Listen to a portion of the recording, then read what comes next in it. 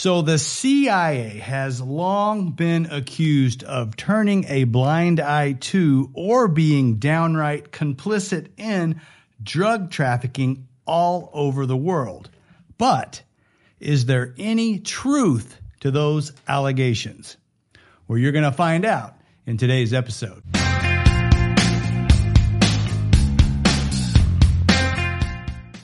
I'm Joshua Roberts, attorney at law, and you are watching Lawyer Up.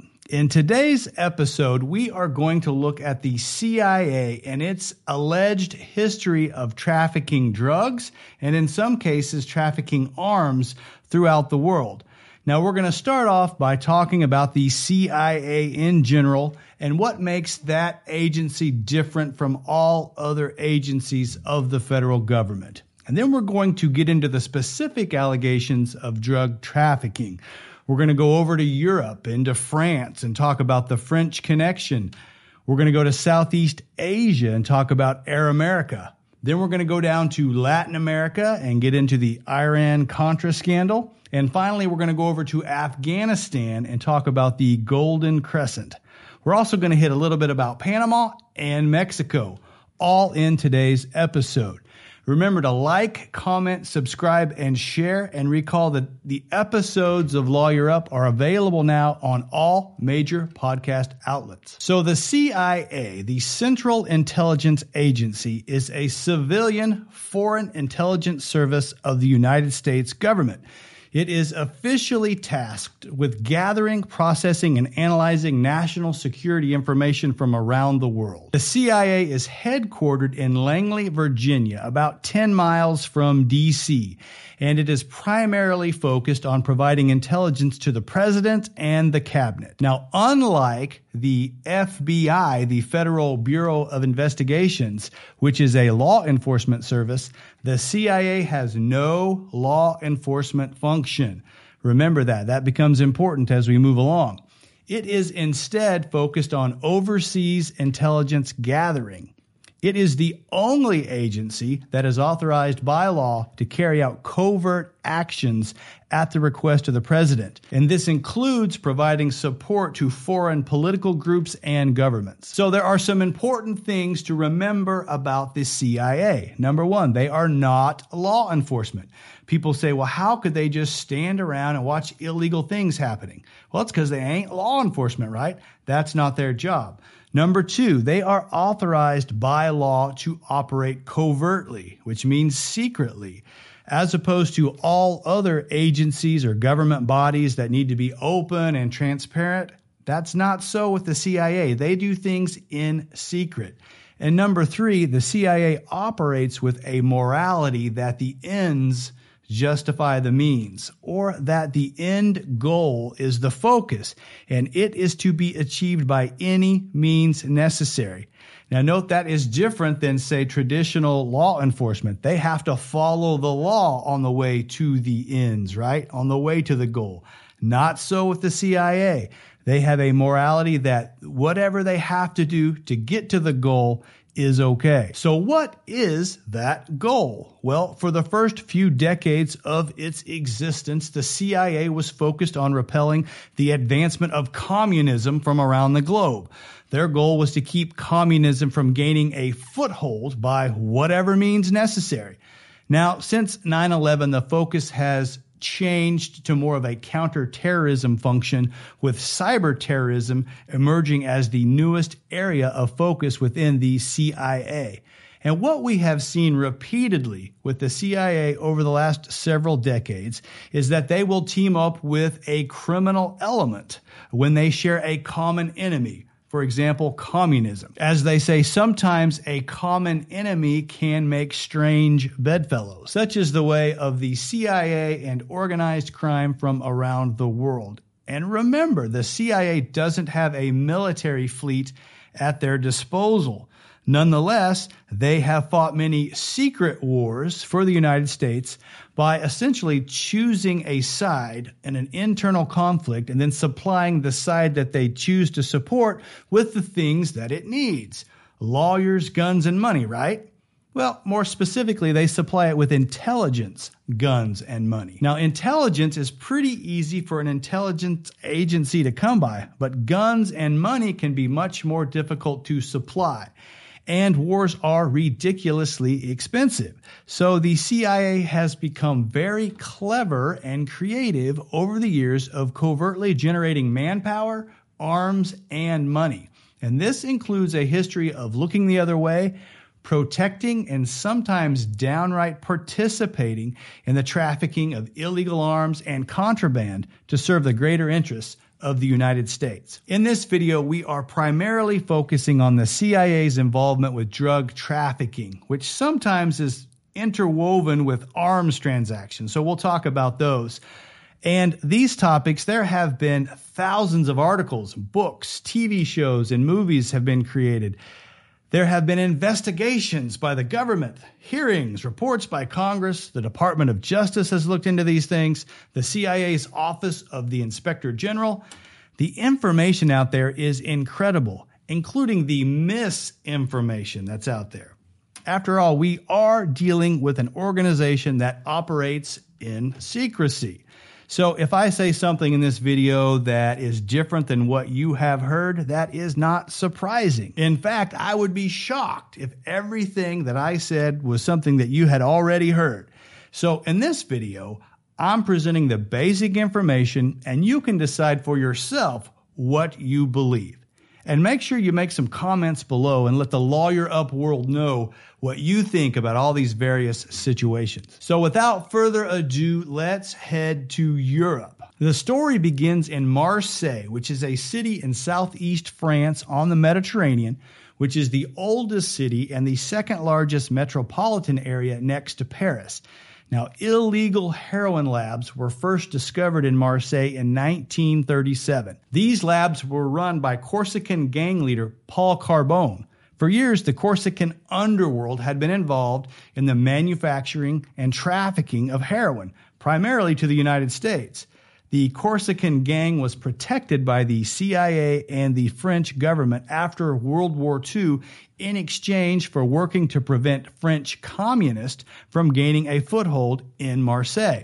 It was this heroin network that eventually became known as the French Connection, which was memorialized in a classic movie of the same name. From there, the story moves to the Golden Triangle area in Southeast Asia. So the name Golden Triangle was actually coined by the CIA, and it refers to an area of approximately 1 million square kilometers that overlaps the mountains of 3 adjacent countries: Thailand, Laos, and Myanmar. Now, this area has been one of the largest opium-producing areas of the world since the 1950s, and most of the world's heroin came from the Golden Triangle until about 2002, when Afghanistan in the Golden Crescent became the world's largest producer. Now, the first allegations of CIA drug trafficking in the Golden Triangle surfaced in 1949 during the Korean War, but much more concrete evidence surfaced about a decade later during the Vietnam War. So everybody knows about the Vietnam War, right? The United States had aligned with South Vietnam, and we were trying to keep the communist regime of North Vietnam from moving down. It was highly publicized. What people don't recall is that there was basically the exact same war, albeit much less publicized, going on right next door in Laos. Same issue. So the United States government says, hey, CIA, we got our hands full over here in Vietnam. Why don't you guys take over Laos? Which, of course, is easier said than done because the CIA doesn't have any military troops. So here's what they did. The CIA surrogate there was a Laotian general, Vang Pao, who enlisted and trained 30,000 Hmong tribesmen into the service of the CIA to fight against the communist insurgents. Now, the Hmong, that's spelled H-M-O-N-G. It's an ethnic group. The H is silent. Now, they ultimately lost this fight, which is why now in the United States we have such a large Hmong population, comprised of people who originally were political and economic refugees after this conflict. But that's, of course, a different story. Let's get back to the CIA's secret war in Laos. And this was between 1961 and 1975. So, the Hmong at issue lived primarily in an area called the Plain of Jars region, which is an area that has thousands of jars. And these are prehistoric, above-ground burial pods, basically, that date back thousands of years. Now, the jars are an interesting footnote, but they are less important than the fact that this area is great for growing opium poppy. And that's what they did there. The Hmong tribesmen grew and had grown for generations opium, and the entire community depended upon its cultivation and exportation to survive. The problem was the major airstrip that they used to get opium out of the area had fallen into enemy hands.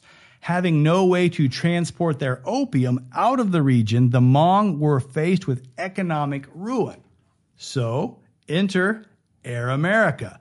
Air America was a CIA-run airline that provided civilian support to the United States operations in both Vietnam and Laos. This included transporting food and supplies, soldiers. They did photo recon missions, search and rescue missions, food drops, weapon drops, anything basically that was needed for our forces in Vietnam and Laos. And they had small or light planes that could land on the little dirt runways that were created near the Hmong poppy fields, where the larger planes that needed a formal airport could not land. So, to avoid the financial devastation of the tribe and in return for fighting for America's cause, the CIA-run Air America assisted the Hmong in flying their opium to its intended destination. Now, this allegation has been supported by statements from former CIA Tony Poe, several Air America pilots, and other people that were involved in the war. Now, before long, someone, and there were unproven allegations, it was a mafia family from Florida, established a heroin drug refinery right there. So then it's alleged that actual heroin was being ferried out on Air America planes. Now, this accusation is hotly disputed.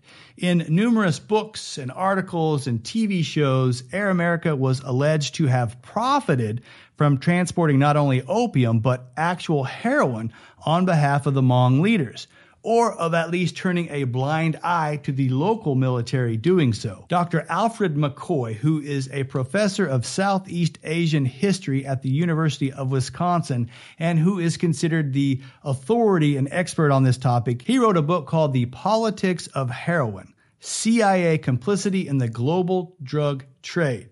And he states, and I quote, "In most cases, the CIA's role involved various forms of complicity, tolerance, or studied ignorance about the trade, not any direct culpability in the actual trafficking. The CIA did not handle heroin, but it did provide its drug lord allies with transport, arms, and protection. In sum, the CIA's role in the Southeast Asian heroin trade involved indirect complicity rather than direct culpability." Now, it's important to note that several other historians have also written that Air America was not involved in the drug trade. They cite examples from people who lived and worked around Air America in Laos at that time. Interestingly, following a 2009 Freedom of Information request, a document entitled Undercover Armies, the CIA and Surrogate Warfare in Laos was released, and it stated that while the CIA was prohibited from carrying opium on any U.S. chartered flight, that only larger packages were inspected, such that small amounts of opium might have been transported unknowingly. So it seems that even the CIA is acknowledging that it probably happened. And if you're interested in seeing this story played out on the big screen, it is portrayed, at least in part, in the movie Air America. Now let's change continents and head to Nicaragua for that mess. So between 1979 and the early 90s, the United States backed a resistance group generally referred to as the Contras in Nicaragua. Now, Contra is short for La Contrarrevolución, or counter-revolution in English. And their mission was to topple the communist government run by the Sandinistas, who had taken control after the Nicaraguan Revolution. Got it all? All right. So the Contras were originally backed by the United States, both financially and with arms. However, they engaged in some systemic terrorist attacks, not only on the Sandinistans, but also on civilian sites. And after some human atrocities came to light, the public opinion of the U.S.'s support began to wane. So in 1982, Congress officially forbid any further support of the Contras by the United States, said you can't do it. But without any financial or arms support from the United States, the Contras really had no chance, and that would mean communism would win. And President Reagan was not about to stand for that. So he continued to support the Contras under the table through the CIA. But now that it was forbidden by Congress, they had to figure out a sneaky way to do it. And they came up with two ways. Number one was drugs, and number two is what we now refer to as the Iran-Contra scandal. And we're going to talk about that briefly. So, Iran, they had their own conflict going on, and they were under a weapons embargo, and so they were having trouble arming themselves. So the Reagan administration between 1981 and 1986 sold arms to Iran under the purported notion that it was doing so to free 7 American hostages that were being held in Lebanon. Now, this was thought odd because at the time of the first sale, the hostages hadn't even been taken yet. And it was odd because the proceeds from which Lieutenant Colonel Oliver North secretly diverted to the Contras in Nicaragua. This was, of course, prohibited by Congress, and so we had a scandal. And it was a big deal at the time. Oliver North and others testified before Congress and said they didn't really remember anything.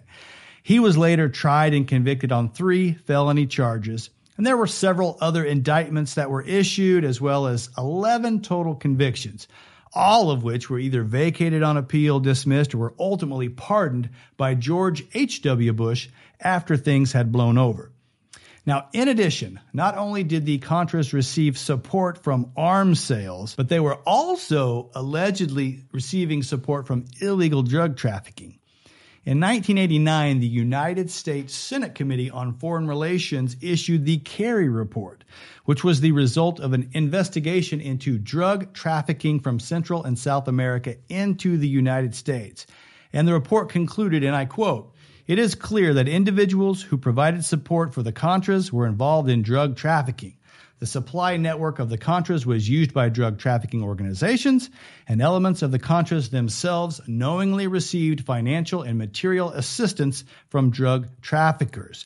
Now, the Kerry Report was on the heels of a series of articles published in the San Jose Mercury News by a Gary Webb, which concluded that the Nicaraguans linked to the CIA-backed Contras had smuggled cocaine into the United States, which was cut and sold as crack cocaine in LA, with the profits funneled back to the Contras. Now, his articles asserted that the CIA was aware of the cocaine transactions and large shipments of drugs into the United States by Contra personnel and directly assisted drug dealers to raise money for the Contras. Now, this allegation is hotly disputed. The Los Angeles Times, the New York Times, and the Washington Post all launched their own investigation into this, and they totally rejected Webb's allegations. Now, Webb later published a book based upon his series of articles. It was called Dark Alliance, the CIA, the Contras, and the Crack Cocaine Explosion. And if you are interested in that, a 2014 movie called Kill the Messenger depicts the whole Gary Webb saga, which ended in his death, which was considered suspicious, very suspicious if you look into it. So, regardless of whether the CIA was involved or not, it is clear that there were a lot of drugs coming into the United States in the 80s, which begs the question, how was it being done? And of course, I can't tell you every way it was being done, but I can tell you a major way, and that was by a fellow named Barry Seal. Now, Barry Seal was an ex-commercial pilot who became an international drug smuggler for the Medellin drug cartel. He got his introduction to Pablo Escobar and the cartel really by chance as he sat in jail in Honduras for smuggling cocaine. After their initial connection in 1981, Seal transported lots and lots and lots of cocaine for Pablo Escobar. At his peak, he earned up to $500,000 per flight transporting shipments of cocaine from Colombia to the United States. And by 1983, Seal's team had $60 million in earnings. In total, his team made over 100 flights, smuggling an estimated 56 tons of cocaine into the United States, worth about $4 billion. Seal's method was to use low-flying planes and dropping his cargo into remote areas of Louisiana. And after the authorities got suspicious, he altered operations north to a little town in western Arkansas called Mena. Now, there is a lot of controversy as to whether Mena Municipal Airport was the CIA site of a major influx of drugs and an outpouring of arms sent to the Contras in Nicaragua. Anyway, Seal would go on to get convicted in the United States. And in 1984, he turned DEA drug informant. And in June of 84, as a DEA informant, he was actually able to gain footage of Pablo Escobar himself loading cocaine into one of his planes. However, not long after Seal's involvement as an informant, that was leaked to the press. And by July, the story was plastered on the front page of the Washington Times. And so while Seal's work was done in relation to the Medellin cartel, he was still able to provide enough information for the United States to indict Pablo Escobar. So then Seal testified in several major trials. Then he did a documentary about his involvement with the cartels. Not the best idea. After seeing that video, Escobar put out a hit on Seal that was carried out on February 19th of 1986 when he was killed in a hail of machine gun fire outside of where he was living at the time. Now, what is not clear and what is still the subject of discussion to this day is what Seal's involvement was with the CIA and whether he was involved in smuggling weapons to the Contras from the Mena Municipal Airport in Arkansas. Now, as the book Smugglers in: The Life and Death of Barry Seal states, there is no evidence to support the claim that Barry Seal worked for the CIA. And an FBI report released in July of 2020 stated that Barry Seal used Mena from 80 to 84 to smuggle drugs for Pablo Escobar and the Medellin cartel in Colombia, but did not ever smuggle drugs or weapons for the CIA. Now, the film American Made, which is a fictionalized telling of the story of Barry Seal, they take a very different position, that he was a major player in getting guns and money to the Contras in Nicaragua. So what's the truth? Well, that's up for you to decide. So now let's head just a little south to Panama. Panama is where a large-scale drug dealer by the name of Manuel Noriega had been trafficking drugs since the late 50s, and he amassed a fortune. He was also the CIA's most valued asset in Latin America for decades, really, as he not only provided intelligence, but he also facilitated the delivery of weapons and cash and equipment all throughout the region. In fact, when the DEA tried to indict Noriega in 1971, the CIA said, no way, you're not doing it. He's too valuable. Then Noriega went on to become the de facto ruler of Panama in 1983, and he had been giving military assistance to Contra groups in Nicaragua at the request of the United States, who, in exchange, allowed him to continue his drug trafficking activities. Well, that was until October 5th of 1986 when CIA pilot Eugene Hasenfuss was shot down over Nicaragua by the Sandinistas, and documents aboard the plane revealed many of the CIA's activities in Latin America and its connections with Noriega. This, of course, became a public relations nightmare for the government, who finally allowed the DEA to indict him for drug trafficking after decades of allowing his drug operations to proceed unchecked. And, of course, it took 3 years. But in '89, the United States invaded Panama as part of Operation Just Cause. They cornered the former Panamanian leader, and he surrendered to U.S. authorities. His trial took place in Miami, where he was sentenced to 45 years. He was ultimately extradited back to Panama to face charges there when he died in 2017. So from Panama, let's head east to Venezuela. And this is one of my favorites. So a U.S. government official said in 1990 that the anti-drug unit of the CIA accidentally shipped a ton of cocaine into the United States from Venezuela as part of an effort to track it and to gather evidence on drug gangs.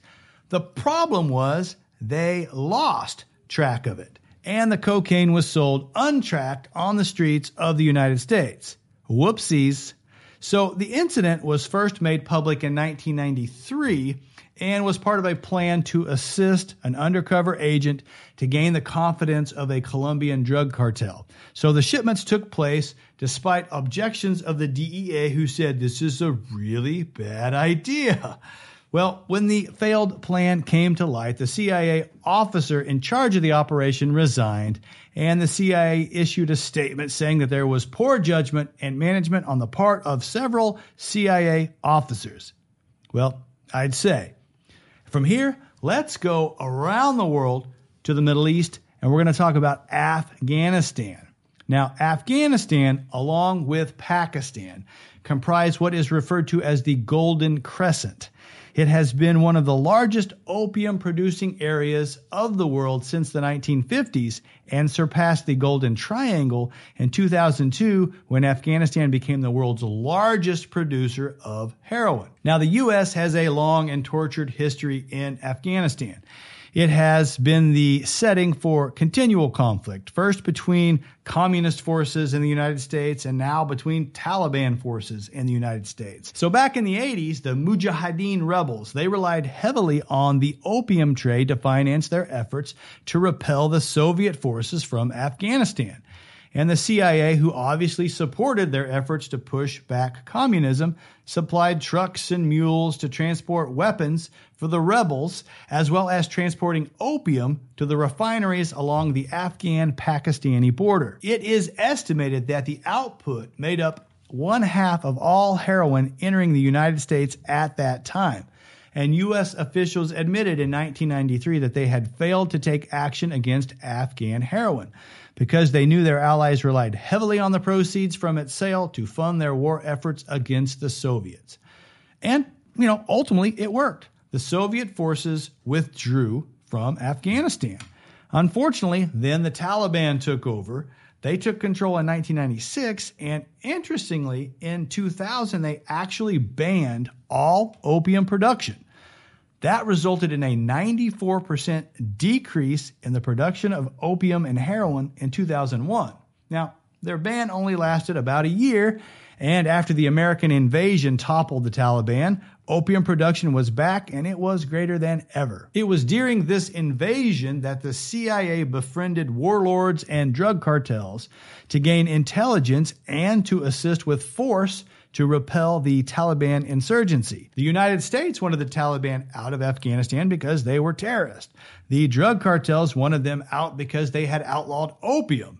And again, common enemy making odd bedfellows. Regardless, by 2016, opium production had grown by 43%. In fact, the post-war economy in Afghanistan is so dependent upon opium that is now referred to as a narco state, where the government officials, drug traffickers, and even everyday citizens are all benefiting from opium sales.